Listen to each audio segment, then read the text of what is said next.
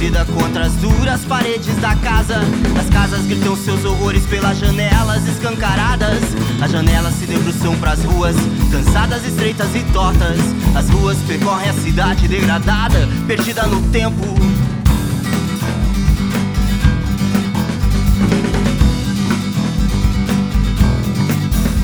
A cidade desenha o seu mapa astral num país de tesouro escondido.